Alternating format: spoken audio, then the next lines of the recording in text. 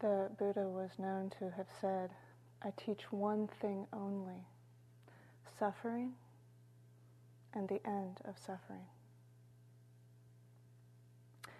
And I first heard that teaching when I was very early on in my practice, and I thought, what is he talking about? That's not one thing, that's two things, suffering and the end of suffering. And it made me realize that I had all of these ideas about enlightenment, and these ideas that it was going to be some sort of eternally happy, peaceful, nothing will ever go wrong retirement.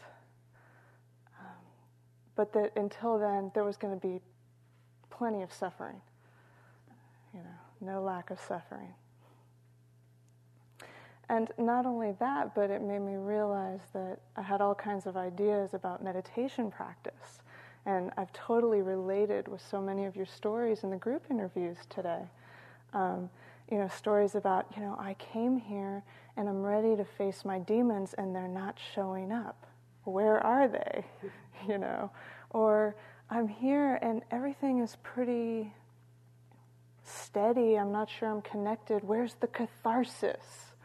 Or I'm here and I'm all wound up and I just wish I could calm down. All these different flavors.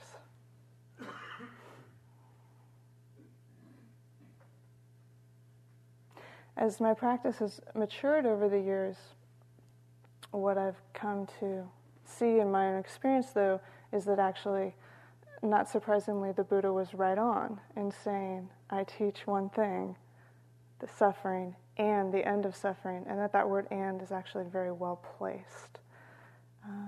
That actually it's one thing. So that's what I'd like to talk about tonight, continuing to use this metaphor that we're going to weave through all of our talks of the darkness and the light, and holding it as one dance, breaking apart some of the compartmentalization that we habitually build and maintain.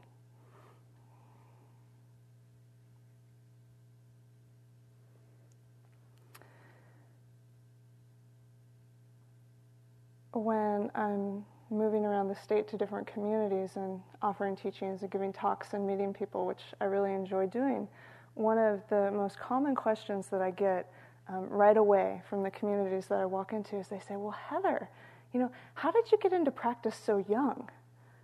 How old are you anyway? So I'm not going to tell you. But when I get asked that question, my response is usually first to smile and then to take a breath. And what I usually say is, well, actually I came into this practice through the dukkha door, the door of suffering. So I would actually like to tell you just a little bit about my own story and how this suffering and the end of suffering is weaving itself through my life for a couple of reasons. The first reason is there are many of you that I don't know. And so you're sitting in the fire of your practice in that vulnerability as the layers start to peel off. And I'm sitting there with you. And so that vulnerability of sitting in the fire there with you. And the other reason is actually probably best explained by a yogi in a group that I met with today, and I'm paraphrasing it, but said something like, all of you keep saying that it's just a thought. It's not just a thought, it's my story, and it's painful. And I just looked at her and said, yes. Yes. Because this practice is intensely personal. It is about us and our stories and our triumphs and our failures and the whole catastrophe. And it's also completely universal. And so as we sit in our groups and as the teachings flow and we share together, we see these ongoing themes of the suffering of humanity in all of its flavors. and those moments of aha and freedom that we all share.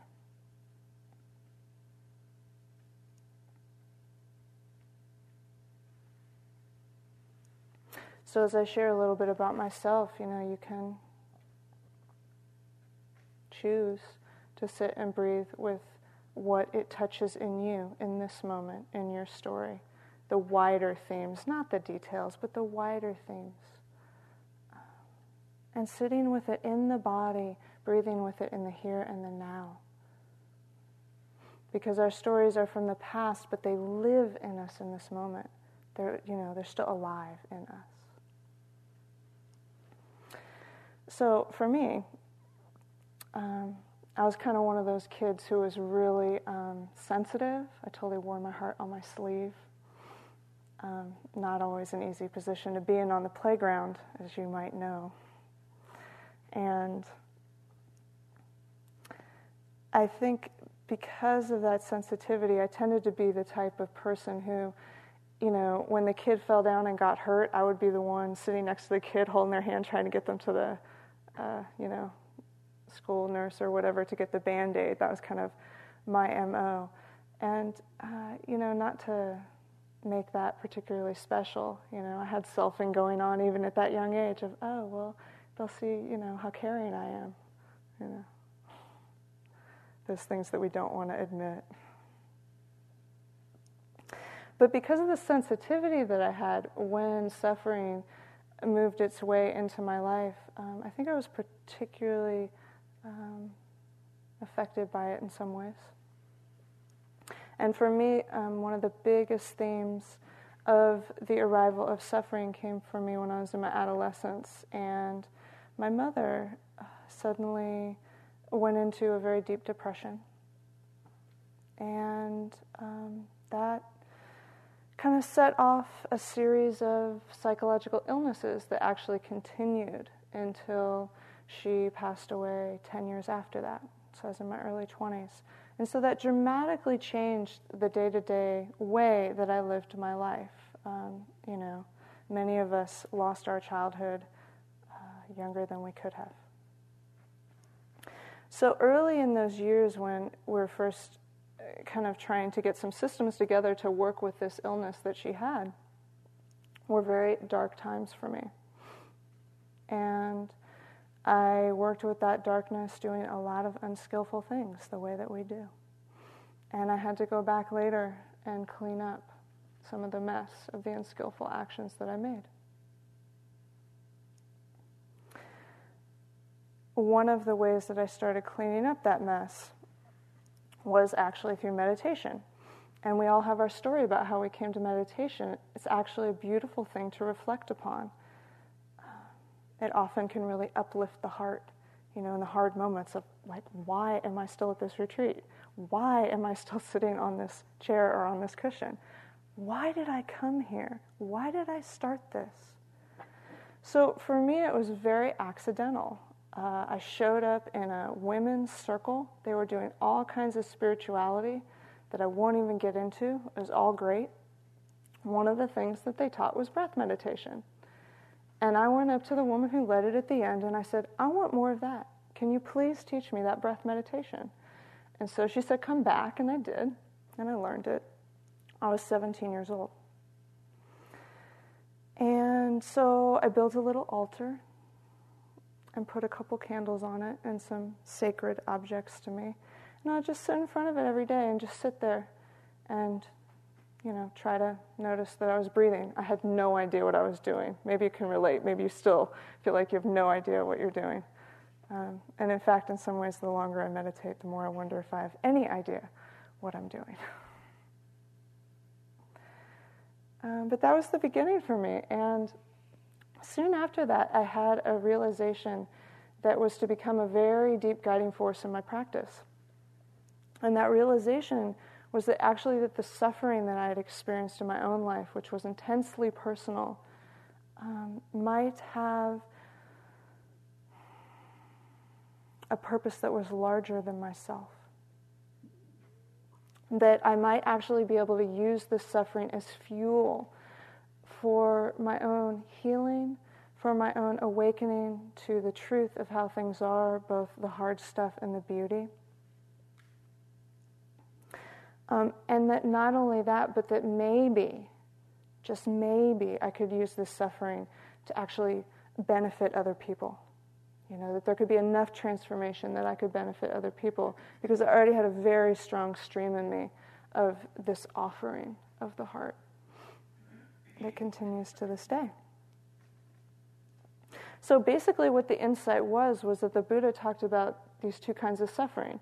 There's suffering that leads to more suffering, and there's suffering that leads to the end of suffering. And so what I was keyed into is, perhaps I could, make some choices that would help have this suffering lead to the end of suffering. So that was the beginning of my path. And years and years of cycles of purification, of moving through the suffering and burning in the fire, and then increasing levels of peace and happiness and well-being and freedom, and then back into the fire again, round and round and round, to this day. And I have very little doubt that that cyclical nature will continue as long as I continue on this path.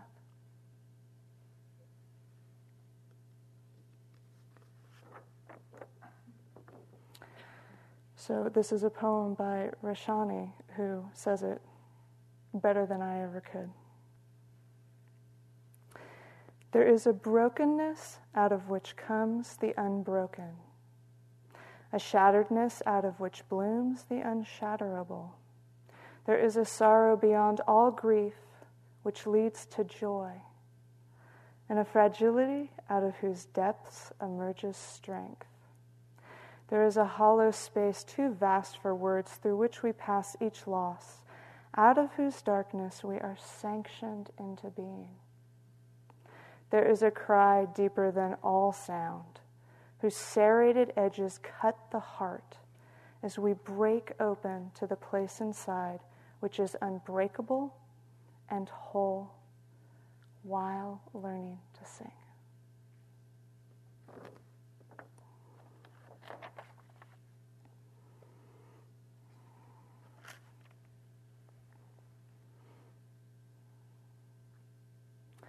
So here we are on the solstice, the stopping of the sun before, out of its own wisdom, it moves into a different cycle of flow. Very poignant. You can almost hear the earth breathing softly today. But what I noticed when I woke up this morning, and I bet that you did too, was that even though it's the so-called darkest day of the year, did you experience the sunrise this morning as you're walking down to breakfast? And how the sun just came, and the colors, and they started over there, and they kept spreading and spreading and spreading across the sky. So magical, with the fog there in the valley. And then the frost, the cold, Did you feel that cold in your bones? And was there that tightening around it of, ooh, cold? And then maybe that, oh, but it's so sweet, and the relaxation of the heart. So much lightness in that dark, and when the sun came, and I love being on retreat here and how the sun comes down, and you can walk up on that upper walking trail, kind of up above the upper walking room, and get the sun earlier than if you're down below, and you just feel it on your face when it first comes. Warm, even though you're shivering, So, this darkness and this light. It's a really beautiful metaphor, because to me, what's very important about this practice is that no matter who we are, no matter what we've done in our lives or haven't done in our lives, no matter what, shame is hiding in the corners of our hearts, There's this light. And no one can take that away from us. Nothing and no one. No system, no person, no illness, nothing can take that away from us. We just forget. And then we remember.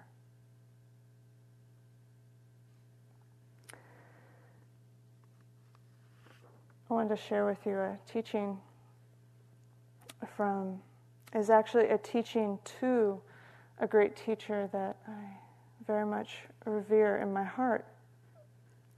Her name is Machik Lotrin, and she's a great female yogi in Tibet, about 1,000 years ago, about the same time as Milarepa. And she's actually the only woman yogi to start her own individual lineage of teaching. And it ebbed and it flowed over the years and it blended in with other things, but actually she began this individual lineage of teaching, and that is the lineage of Chud. And the lineage of Chud has everything to do with taking the darkness and transforming it into the light. So it seemed appropriate to call her in this evening. It's a very fierce teaching that her teacher gave to her. So what I'd like you to do is take it in the spirit of the devotion that it takes to offer your whole self to this practice. It'd be easy to take this and say, oh, I should. It's not about should, it's about that call of the heart to awaken. And what I love about this teaching also is in the form that I have it, every line ends with an exclamation mark. So it's like, yeah, huh. So here it is. Confess all your hidden faults. I could probably just stop right there. What a practice. Confess all your hidden faults. Approach that which you find repulsive. Whoever you think that you cannot help, help them. Anything you're attached to, let go of it. Go to places that scare you, like cemeteries. Sentient beings are as limitless as the sky. Be aware. Find the Buddha within yourself.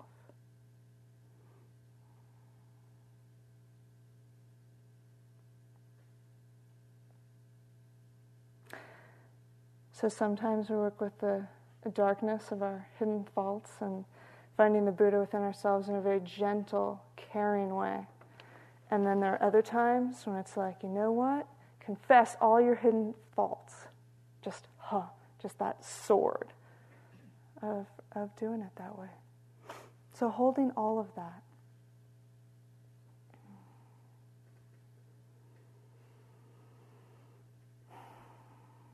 So in the same way that Donald did so beautifully last night, I want to talk a little bit about some of the so-called dark places. Places we're challenged, places we struggle. And then also this cultivating the light.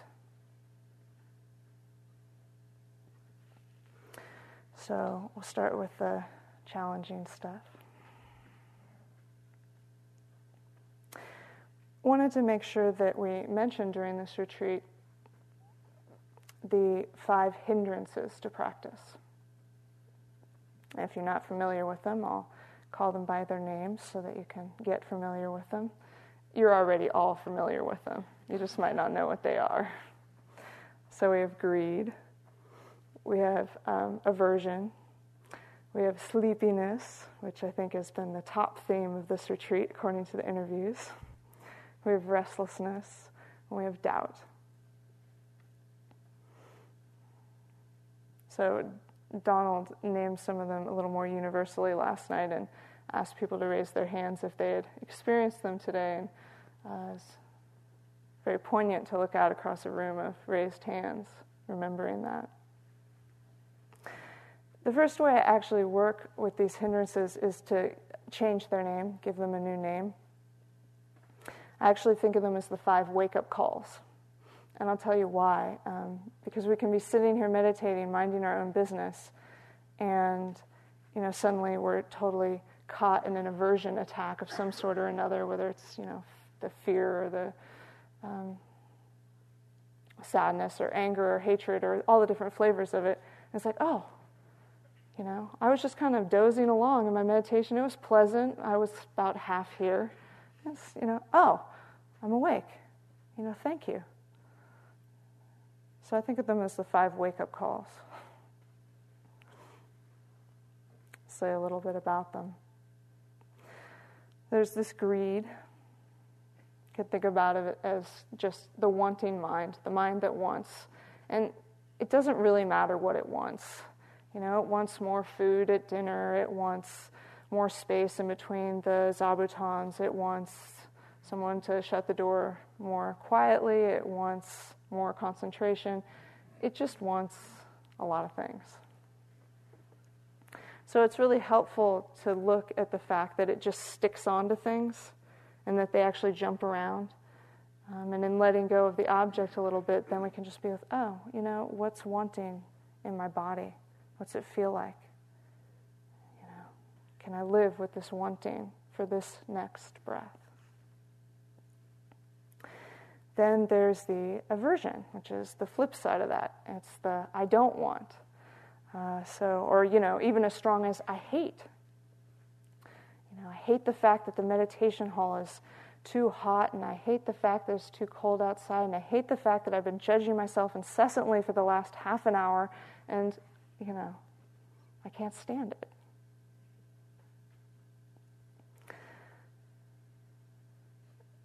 A wonderful antidote for that is the loving kindness practice that Donald was teaching this afternoon. Just a way to bring some kindness into the mind that gets really grouchy and goes around. Say a little bit more about this sleepiness, because we've noticed in all the interviews it's been a very sleepy retreat. And so I think the first thing I'll say about sleepiness is the non-traditional acknowledgement of sleepiness, because we're here at the solstice retreat. This is the cave-dwelling time of year.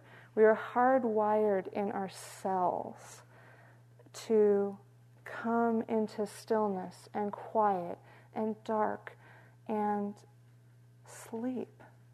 We can feel that in our cells, that we go back to the ancients who knew and who honored that, and we're here honoring that. And so there's sleepiness, So there's a way, it can be really pleasant or really uncomfortable, depending on how you relate to it. But there's a way to honor that. And I was saying to somebody in an interview today, it's like, okay, well, we don't have a cave to go into, but we do have our beds, and those covers can go up over your head, before you go to bed. And this is the moment I'm acknowledging hibernation. Hibernation is experienced like this. So that's the non-traditional take on sleepiness. Traditional take, 2 different streams of sleepiness. One is just the fact that we live really intense lives, a lot of us. We go really fast, we go really hard, and we come here on retreat and we're tired. And then we beat ourselves up for being tired.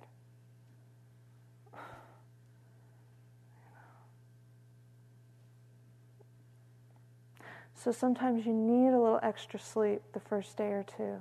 And the beating up is extra. It's okay.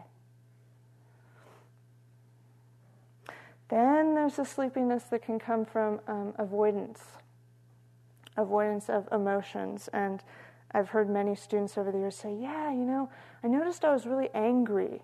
It's a common one. I noticed I was really angry. And then all of a sudden I was nodding. One second I was angry, the next second I was, about to fall over into the person in front of me. What happened? Well, there's a way, it's almost like the brake goes on internally. Like, not that.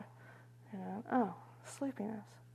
So there's this way that we can bow to that. Like, defense mechanism, hello. Great, still human. Still included. In terms of working with it, posture is really helpful.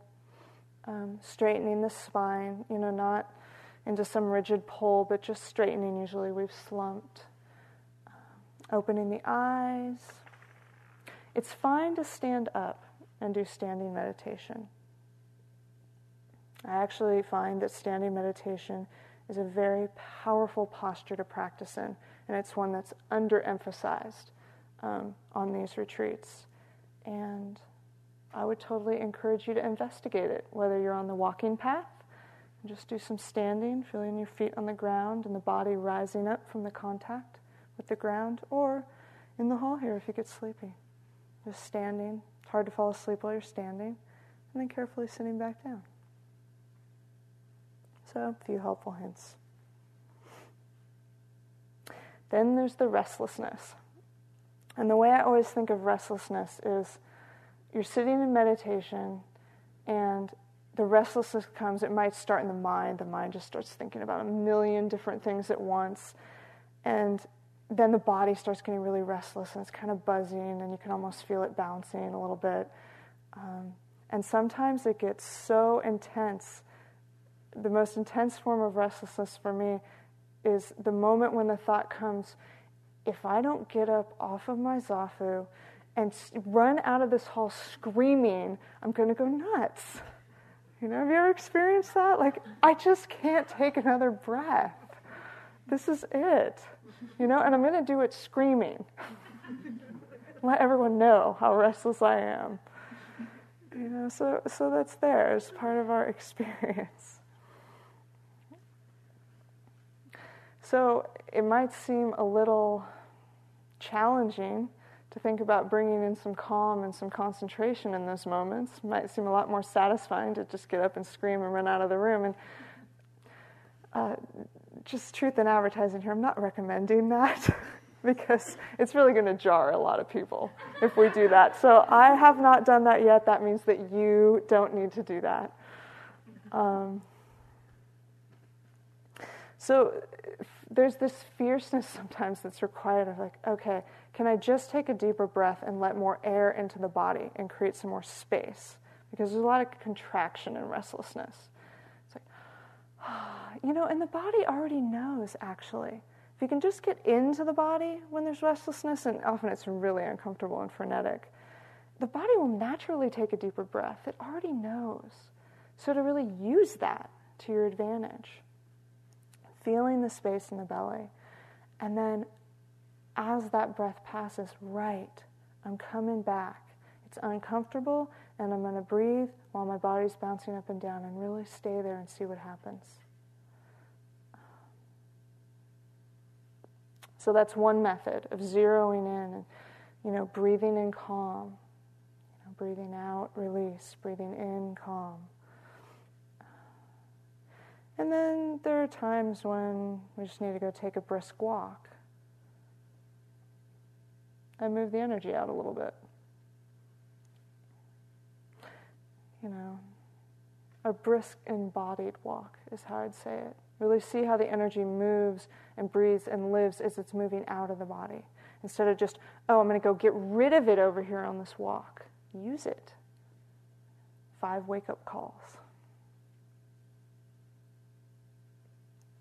Then there's doubt, which is in some ways the hardest because it's the one that you can be walking down the hill to your car keys in hand, and not even know that you're caught in it because, what is this spirit rock? It's so restrained, it's so this, it's so that, and who are these teachers sitting up here? What do they know? And, these teachings don't make any sense to me. They're telling me to let go, but then they're, telling me something else, and just doubt. So it's a really important one to get to know and to call by its true name. Oh, doubt, I see you. And I'm not going to get swept away. I'm not going to push you away. I want to get to know you, see your face, but to not be swept away. So the antidote for doubt is faith. It might just be reminding yourself why you came here, or why you started practicing, or just maybe that you can take another breath, or do another walking period, and that's enough. Forget the rest of the retreat. Can I just do the next walking period from beginning to end? Sounds simple. Sometimes it feels impossible. We know.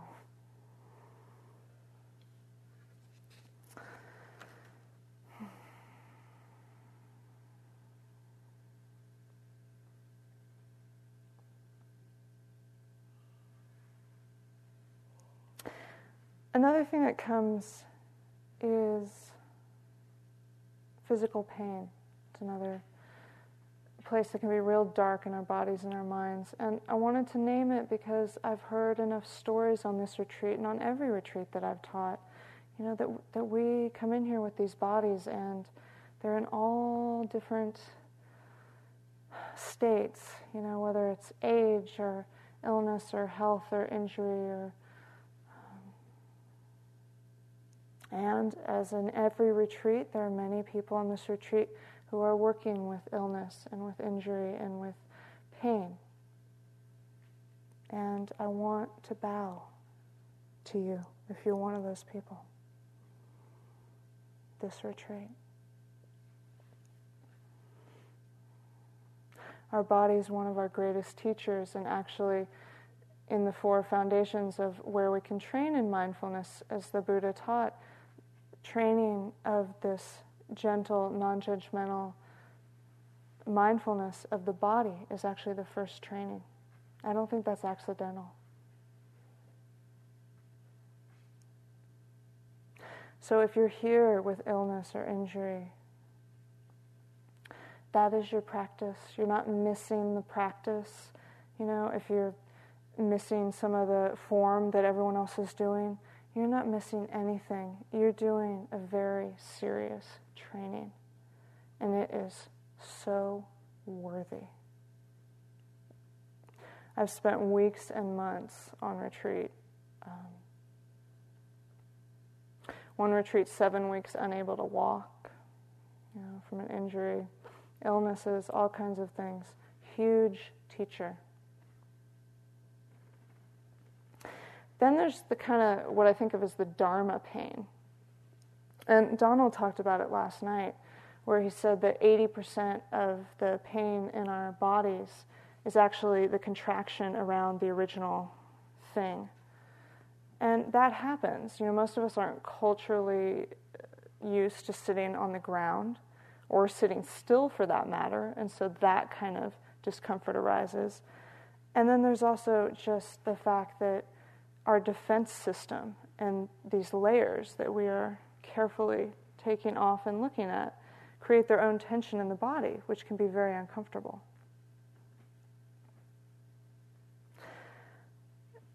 So I think it's really important, this practice of taking care of the body as part of practice and not as a break or something that I've got to hurry up and do my stretching so that I can get to the next whatever it is. When you're stretching, stretch. That's the practice.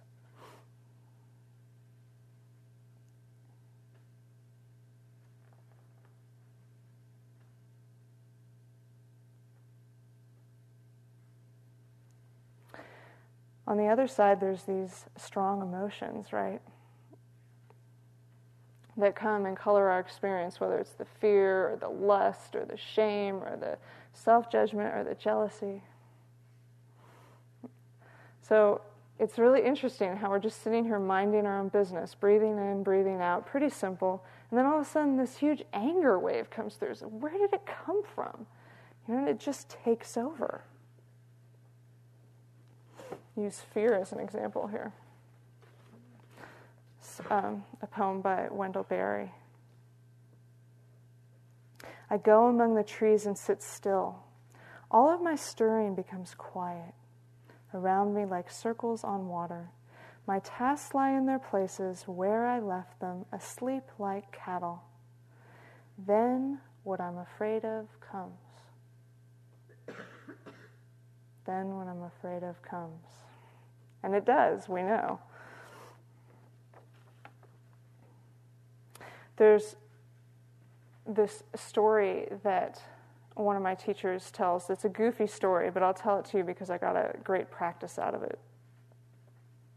And it's this story of a farmer who raises horses as part of his farm, and there's a drought. And so all the grass dies. And this farmer, of course, cares about his horses.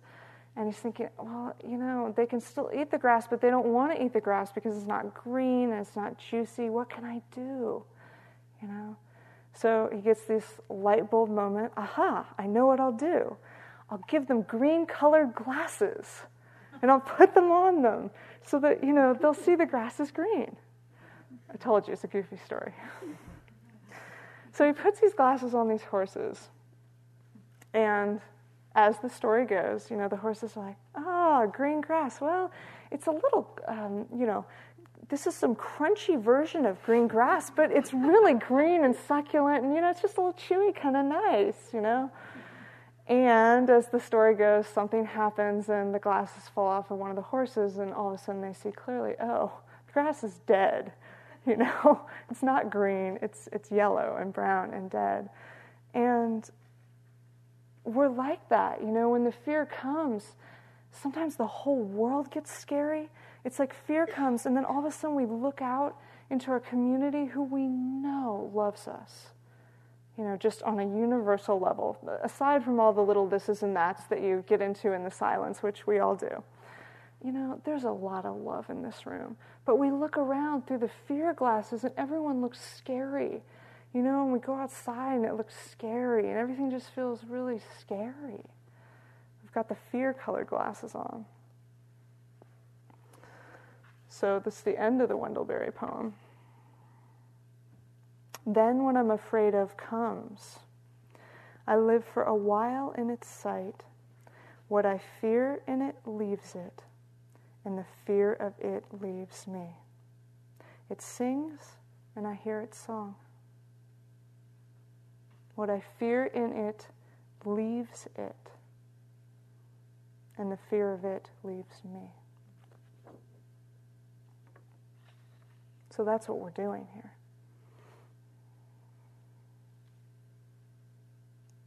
So that's a practice that I took on from hearing that story from my teacher. Is just when strong emotions come, if I can catch it, I'll just ask myself, what color glasses am I wearing right now? Are they shades? Are they... Someone was describing emotions in an interview today and describing them in terms of colors. So, it's the red and the orange of anger, et cetera, et cetera. You get your own colors. But really, what's the direct experience? What glasses am I wearing? And how is it coloring my whole world?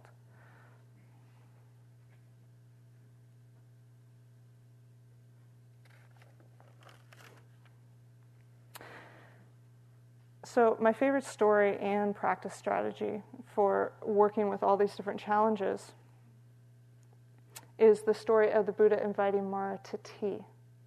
And if you don't know who Mara is, first of all, you do know who Mara is, but if you don't know who Mara is in the teachings,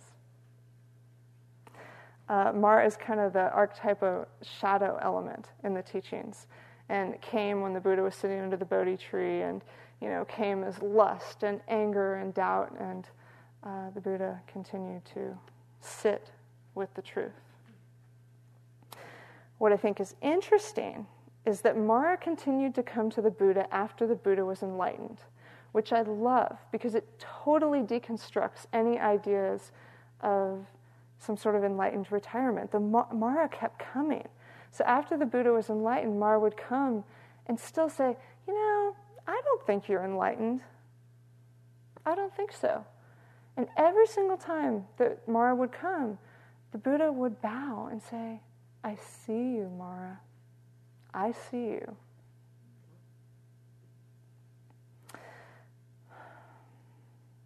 And then the Buddha would invite Mara to tea, as the story goes. So Mara would sit down at tea, and the Buddha would say, well, how are you? What's going on? And Mara would say, well, I really don't think you're enlightened. And the Buddha would say, yes, I heard that, and how are you? And Mara would say, well, actually it's really not so easy to be a Mara. Nobody likes me. Everyone's always sending me away. And the Buddha would be like, oh, yeah, Mara, here, have a cookie, have some more tea. Yeah, actually, it's really not so easy being a Buddha either. my own cousin tried to kill me, and I had to leave my family in order to do this, and I have all these pressures. It's not so easy being a Buddha either, and I just imagine them sitting there dialoguing,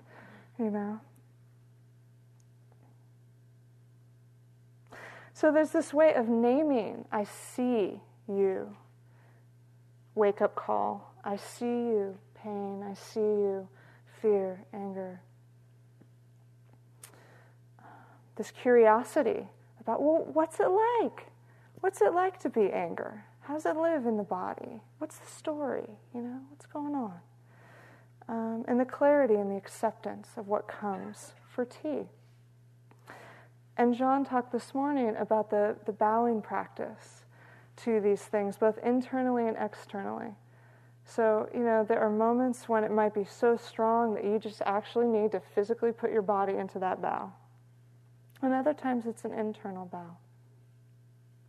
And it's actually not just for our retreat practice. I use this practice out in the world as well, in interaction.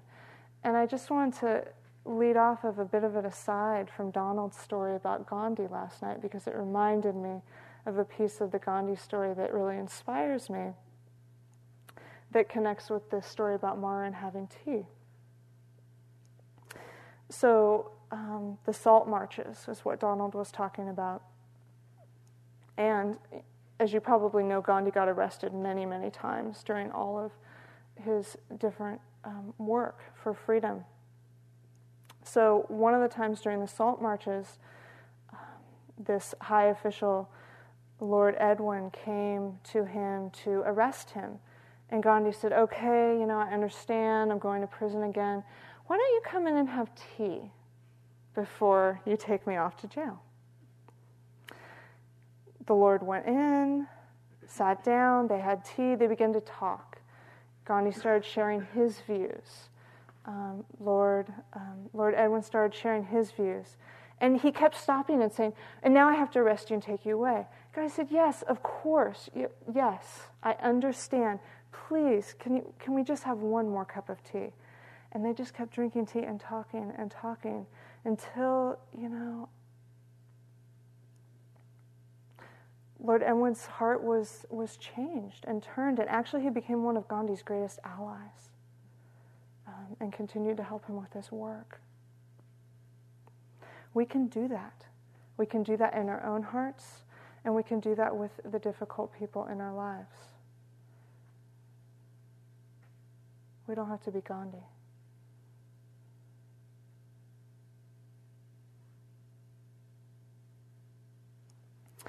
So, the light.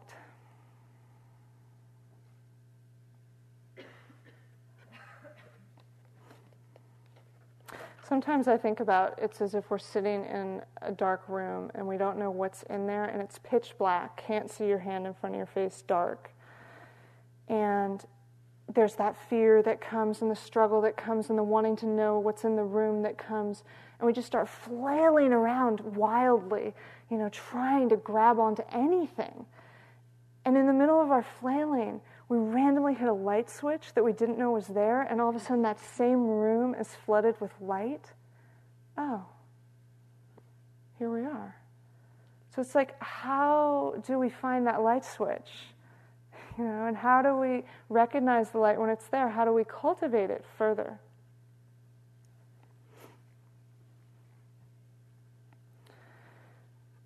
I'll just give a couple of examples. I think the examples that I'll choose are from the practices of heart that Donald talked about during the loving kindness today. So one of them is this happiness.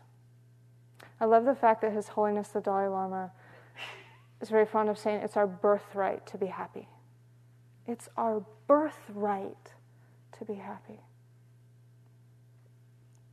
So it's not cheating to cultivate happiness, to really be with it when it's there. I used to have this idea in my practice that if I just suffered enough, then I'd be free. And I'd run screaming inside when there's happiness because I have to get into that suffering so that I can get to the end of suffering. It's not cheating to cultivate joy.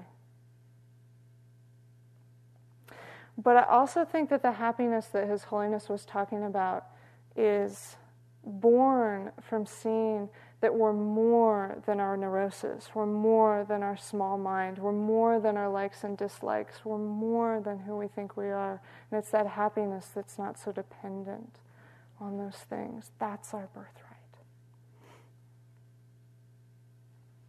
So I offer you a happiness practice, which is, if you haven't done it already, be sure that in the next day, or certainly before you leave the retreat, that you either deliberately do something that you just know in your own wisdom is going to cultivate joy.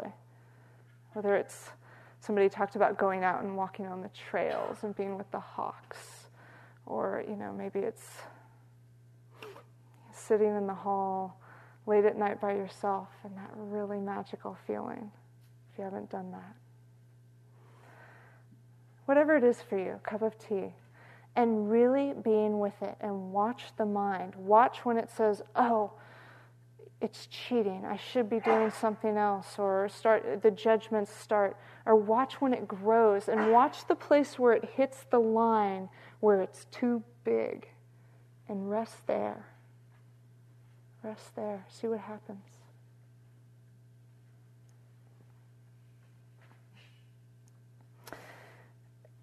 The other one I want to talk about is compassion,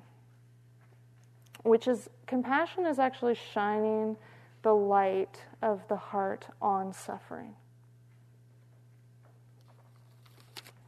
So Tsultrim Alyoni, who is a great woman elder in the Tibetan tradition, says, when we look for our true nature, it's indescribable.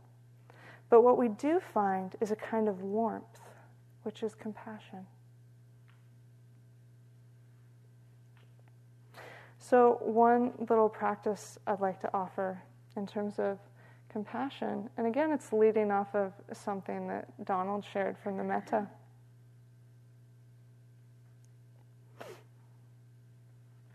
The practice of compassion, which Richard's going to teach about formally tomorrow, is basically this caring about suffering. So if you're going to use phrases, it's something like, I care. I care about the suffering. And through this caring, may my suffering be eased. But I also like to use the hand on the heart. But for compassion, I add the other hand. Hand on the belly, which I just came up with on my own, but have since learned from a yoga teacher here at Spirit Rock that it's a yoga mudra, a yoga hand motion, and all different kinds of interesting things about this particular way of doing it. And the reason that I do that is because there's the phrases which connect the mind to the suffering, and then there's the heart of feeling the suffering, and then there's the body. And I want to be sure to stay connected to the body in the suffering, and actually feeling the contact of the hands on the heart and on the belly is very helpviful in doing that. And so I would offer that to you to do at any time, not just during the Brahma-vihara practice, if it feels like it's helpful.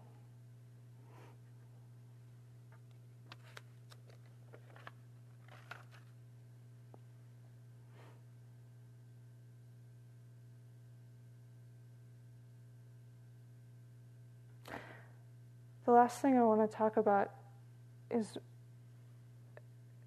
it's kind of closing the talk. So this talk started with the personal, right? This story of this one here. And so to weave it back around and to bring in the universal or the absolute. And the way that I want to do that is to introduce you, if you haven't been introduced yet, to Prajnaparamita. And Prajnaparamita, prajna means wisdom, paramita means perfection. And Prajnaparamita is the mother of all of the Buddhas. And she actually sits right here. If you haven't met her yet, most people know this is the Buddha, but not everybody knows that this is Prajnaparamita, the mother of the Buddhas. Very beautiful, huh? Very regal, powerful.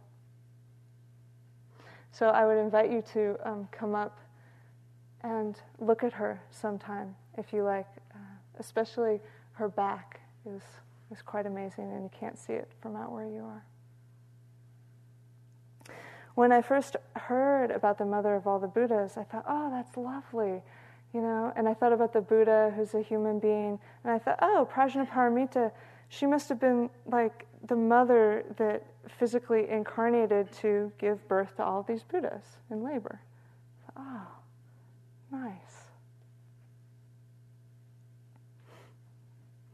It was only later that I discovered that actually Prajnaparamita is not a human being, but a direct experience of the sacred feminine, which anyone can experience. This is not about man and woman.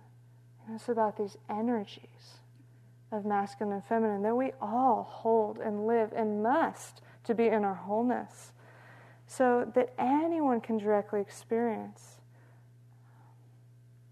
And what Prajnaparamita really stands for is this vast birth canal of awareness through which every Buddha to be must pass through in order to manifest as a Buddha in the world. So it's a direct experience that must be passed through.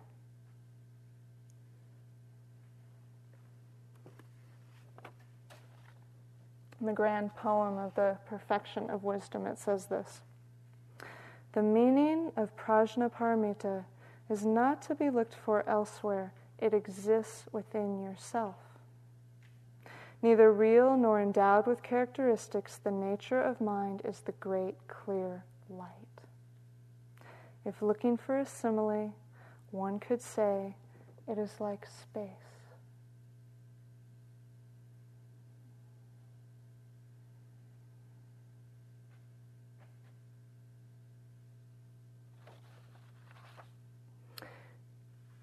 In our tradition, Ajahn Sumedho, who is the abbot of a very large monastery in England, says this: the mind is like space. There is room in it for everything or nothing. We can always have a perspective once we know that space of mind, its emptiness. Armies can come into the mind and leave, butterflies, rain clouds, or nothing.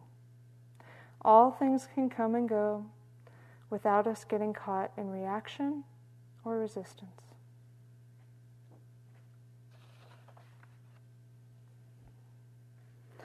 So in the space of Prajnaparamita,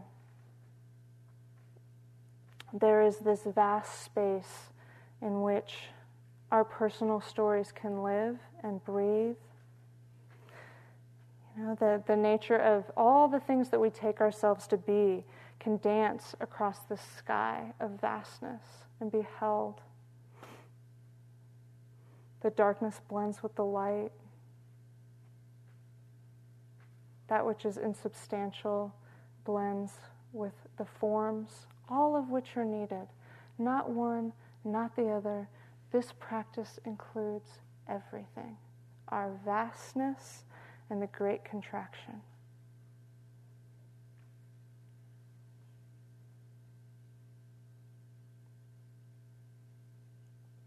It's not conceptual. You don't actually have to understand what I'm saying to experience it for yourself.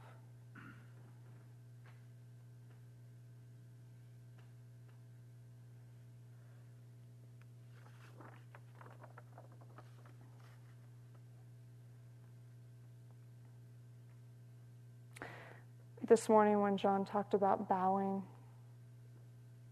to our experience, he also said something about giving a thank you to whatever comes, so I thought I would end with a poem about thank you.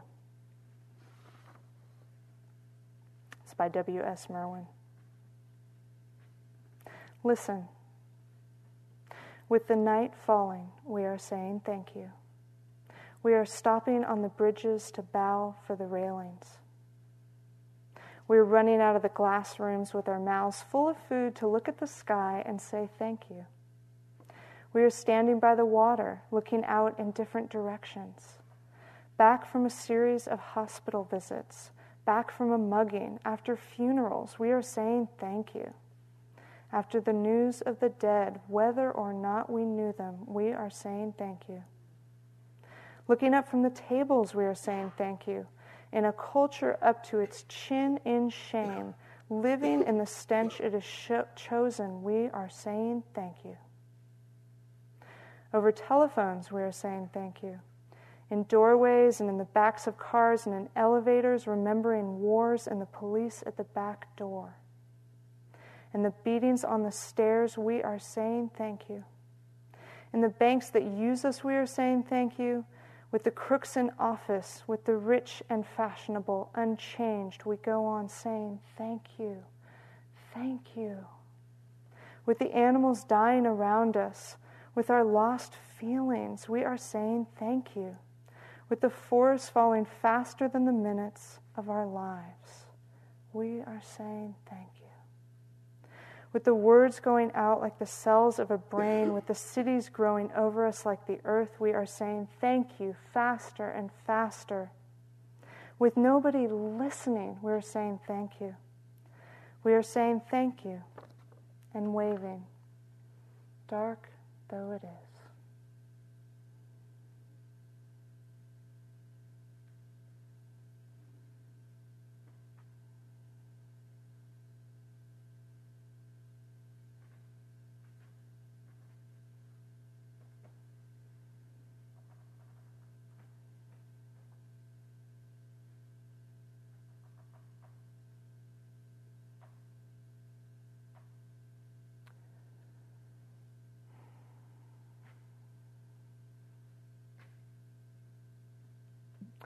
So I thank you for your practice of listening to the teachings and the kindness of your attention.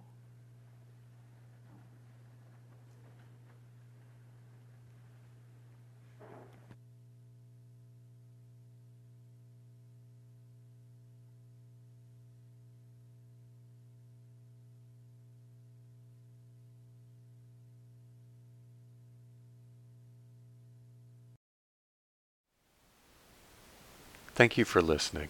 To learn how you can support the teachers and Dharma Seed, please visit dharmaseed.org/donate.